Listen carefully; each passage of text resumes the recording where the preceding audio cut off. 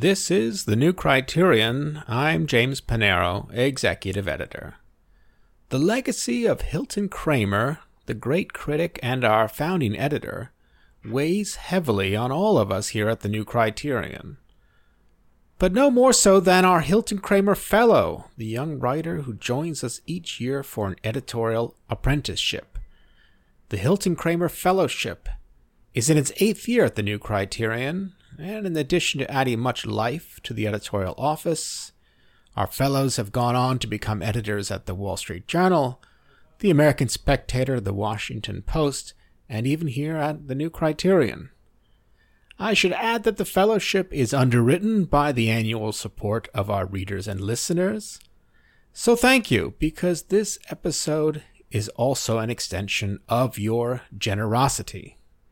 That's because I am joined today by our 8th fellow, Isaac Sligh. Isaac, welcome. Thanks, James. Great to be here. Hailing from Waco, Texas, Isaac is a 2018 graduate of the University of the South in Sewanee, Tennessee.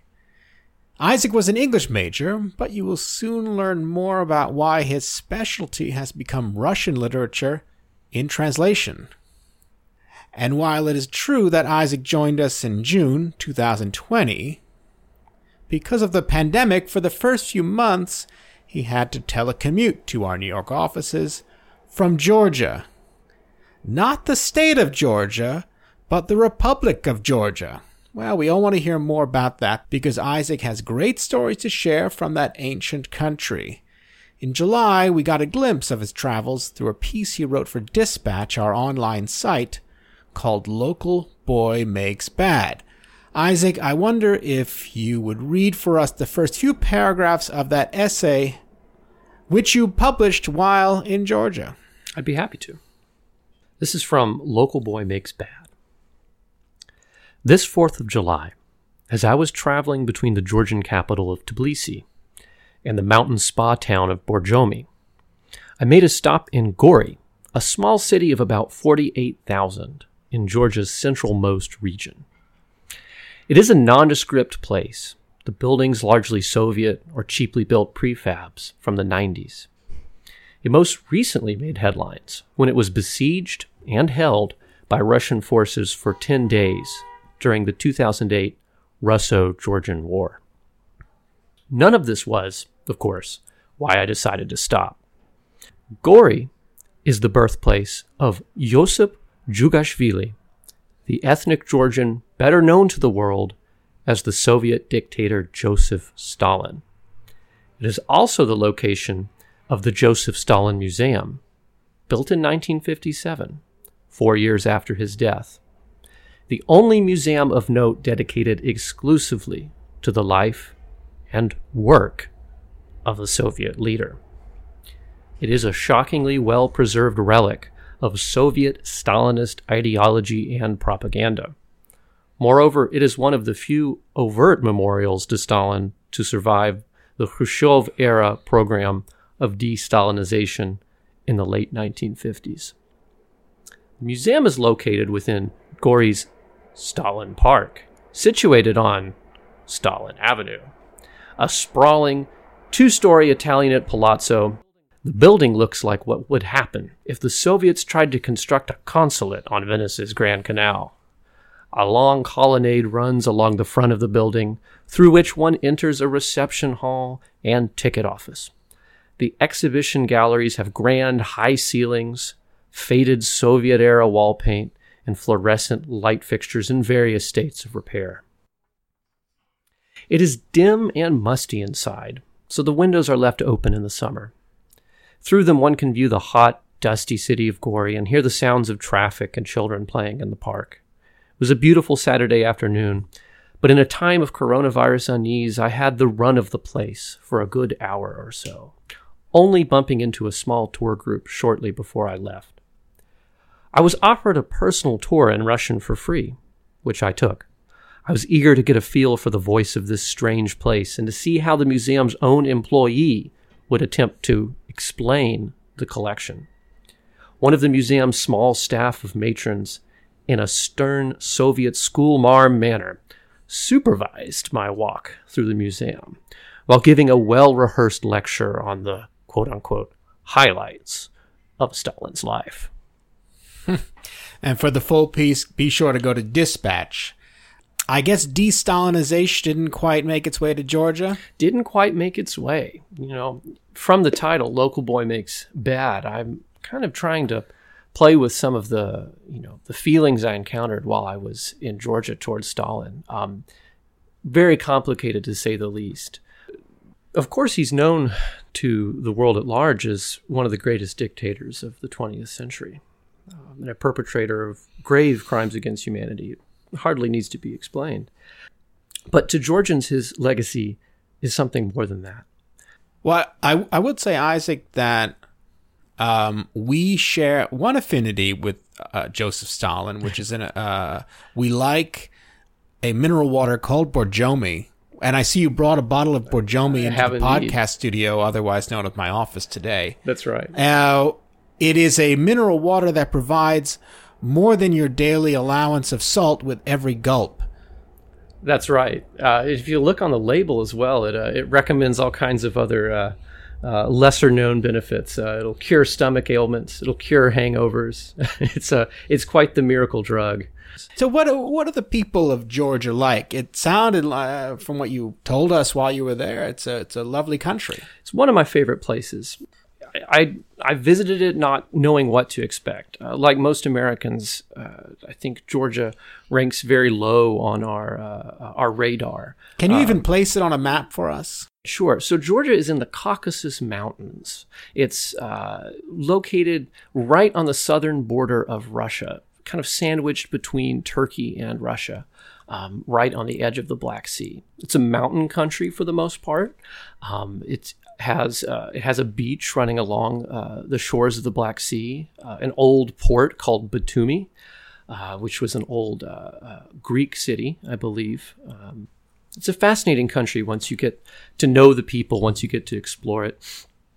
I encountered so many stories there, and learned so much of history stretching from the time of the Soviet Union all the way back to ancient Greece. And how many months did you end up spending there? I was there for 7 months. How long was your trip supposed to be? Probably only a month. Uh-huh.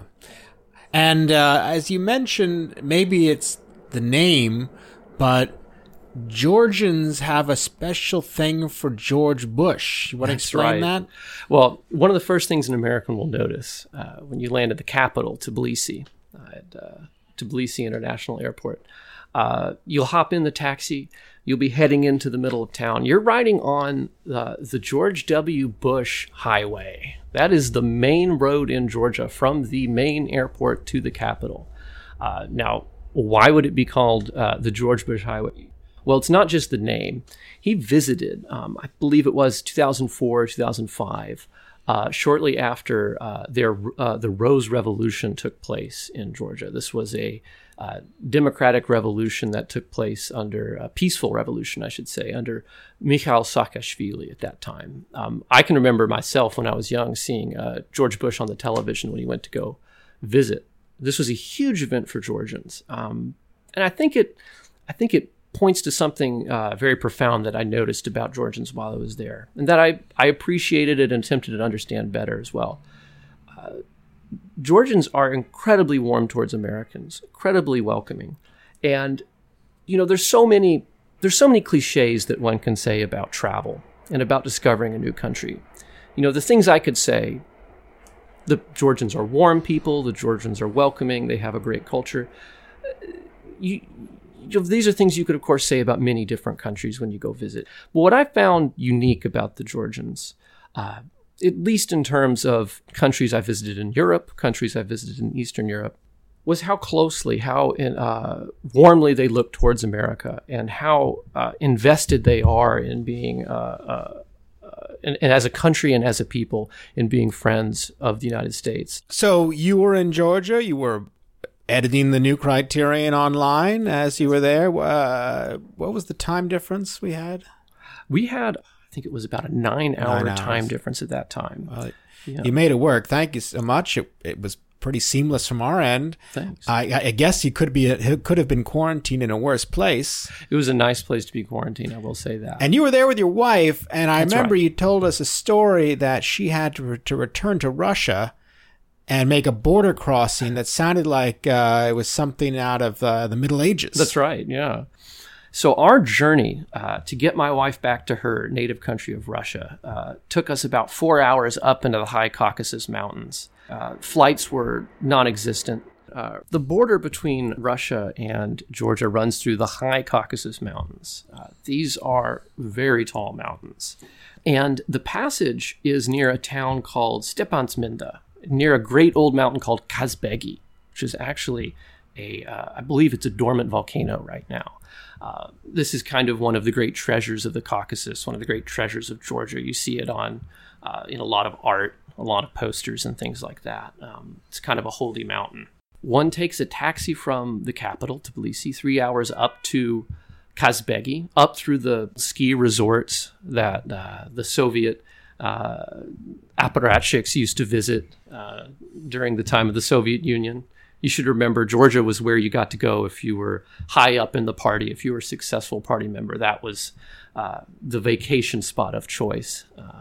So up we went, past the goat farms, past the ancient churches from 1,000, 2,000 years ago. It's a dramatic drive. Beautiful green mountains turning slowly into snow-capped peaks. Finally, we get to the border.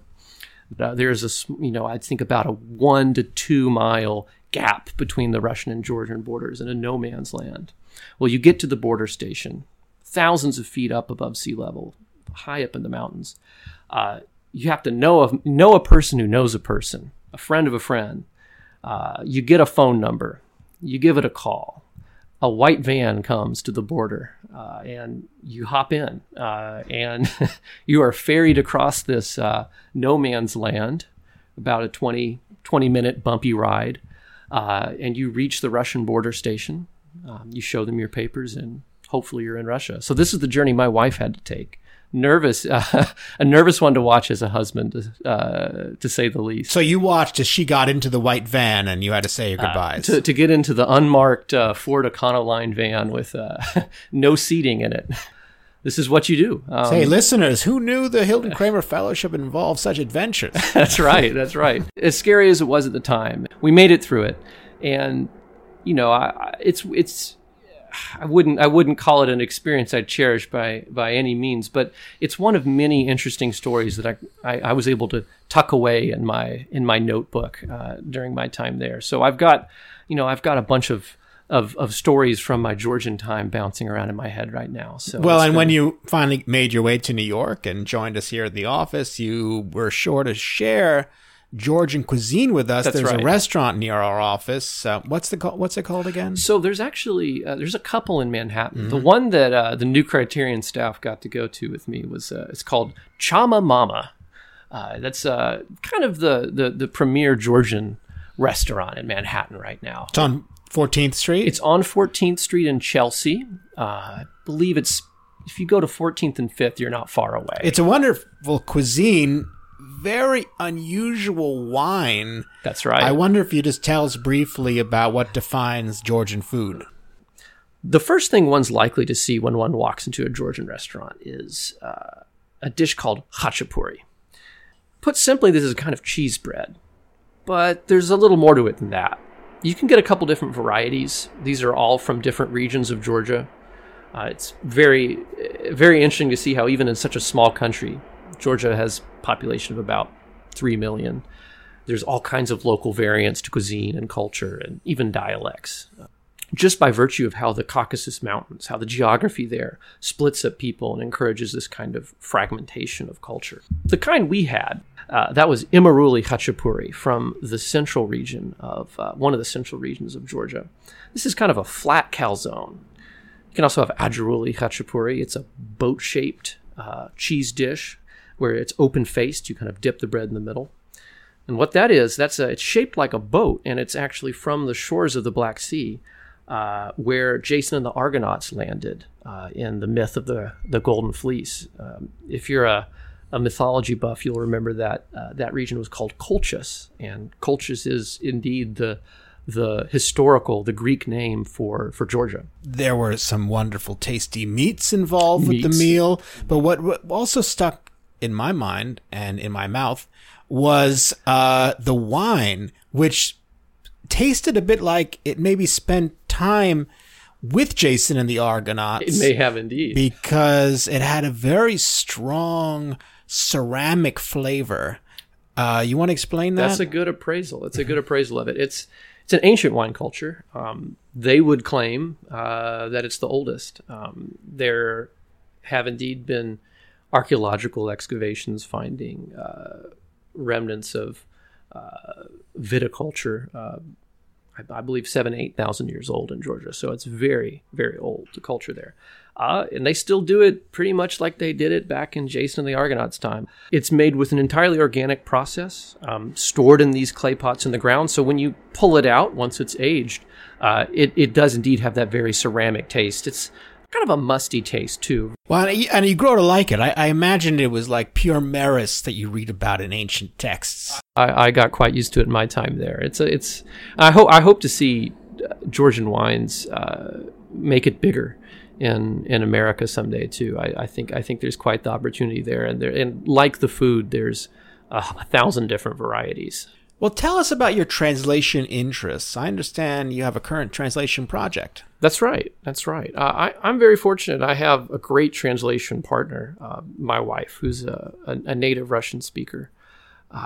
Right now, we're working together on a novel by an author called Viktor Polyevin, who is a very well-known and respected author in Russia since about the early 1990s. He was one of a group of young writers, a kind of crop that rose up after the fall of the Soviet Union, right around that time.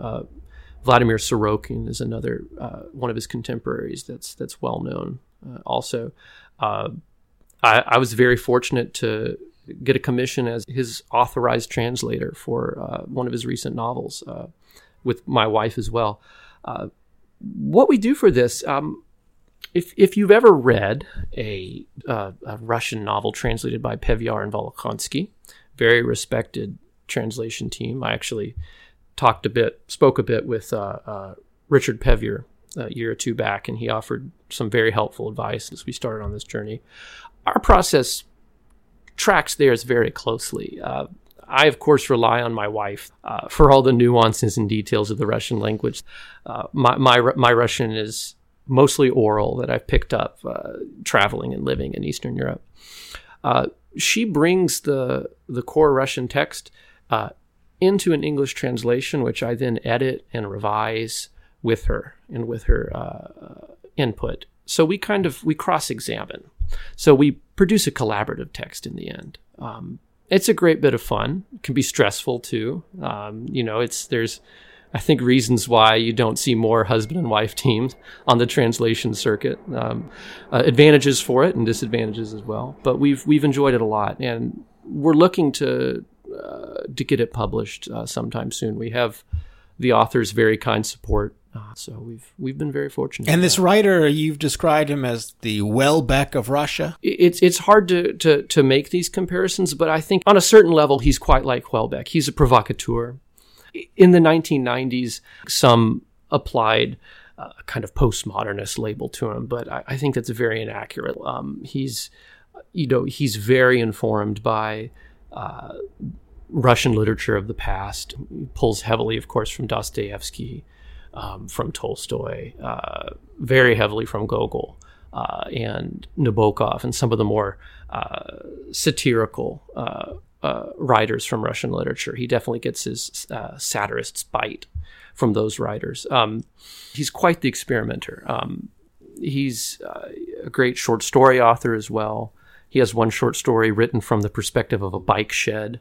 Another great story where two men are having a philosophical conversation. It has a bit of a Waiting for Godot kind of quality to it. You later discover 20 pages in that they're two chickens on a broiler farm waiting to get harvested. So he's kind of a restless experimenter with form and style. So I've enjoyed wrestling with his his work as well. And for our audience, his name once again? Victor Polyevin is his name. You can find quite a few of his books in English translation. Buddha's Little Finger, Oman Ra, a few others. Generation P are some of his bestsellers in Russia and fair sellers in America as well. He's also had a movie produced based on one of his works that's called Generation P. And so publishers, reach out to Isaac. Please, I'm here and available with this project. Okay. So, well, yeah. Now, Isaac, when we last left your young bride, she was traversing the Georgian-Russian border in a white unmarked van. She is a book specialist. Would you call it philology, or is it not quite? I ask her for the specific word for it. She's studying bibliography and rare books. Rare now. books. Yeah. And be in France, In but France. because of the pandemic, she's back in Russia right now. Over Christmas, you went to visit. And what can you tell me about that trip to Russia? I took a plane up to a town called Arkhangelsk in Russian. Archangel is one of the northernmost large cities of Russia. It's right past the edge of the Arctic Circle, and it's the most important northern port of Russia. It opens onto the White Sea, which is a small sea northeast of Finland, if you can imagine a place northeast of Finland. So that's where my wife's from. I went there to spend the holidays, to spend the new year with my in-laws. A fascinating city. Now, I've been to St. Petersburg, and that seems pretty far north, but this Archangel is how many hours north of St. Petersburg? Well, so by plane, only 2 or 3. But by car, I think you'd be looking at about a 24-hour drive northeast. Oh, my goodness. How many hours of daylight do you get around Christmas time there? We were looking at about 3 hours of good daylight tops. You get a little bit of twilight about after 2:30. You get sunset. 3 o'clock, you've got twilight. 3:30, you're pitch black. Now you're working on a story about ice fishing. That's right. I had my uncle-in-law take me out skiing into the taiga, and we went out on a lake, cut a hole in the ice, and ice fished. So I had a great experience doing that, Russian ice fishing expedition, and I've been writing a piece about that. Great. Well, we look forward to reading Thanks. it. You're halfway through your fellowship with us. That's right. What can you tell us about the experience? It's been a wonderful experience. I mean, what can I say? I think Highlights only, please. only the best. And actually add the lowlights. Only the greatest hits for you, James. Only the greatest hits. What I've loved about the Hilton Kramer Fellowship is how it's taught me to be, I would say, this might sound strange at first, but to be simple, to pare down my writings to the basics, to focus on strong arguments, to focus on direct arguments, to talk about what really matters. And that's been a real value, to get that daily feedback, to get that daily constructive criticism on what kind of writer you are, and to be pushed constantly in the most constructive way possible by your colleagues to kind of bring out the best that's in your head to put down on paper. Well, Isaac, 'tis a gift to be simple. This is the New Criterion. I'm James Panero, executive editor, and our guest today has been our Hilton Kramer Fellow, Isaac Sligh. Isaac, thank you so much for joining us. Thanks, James. It's a pleasure to be here.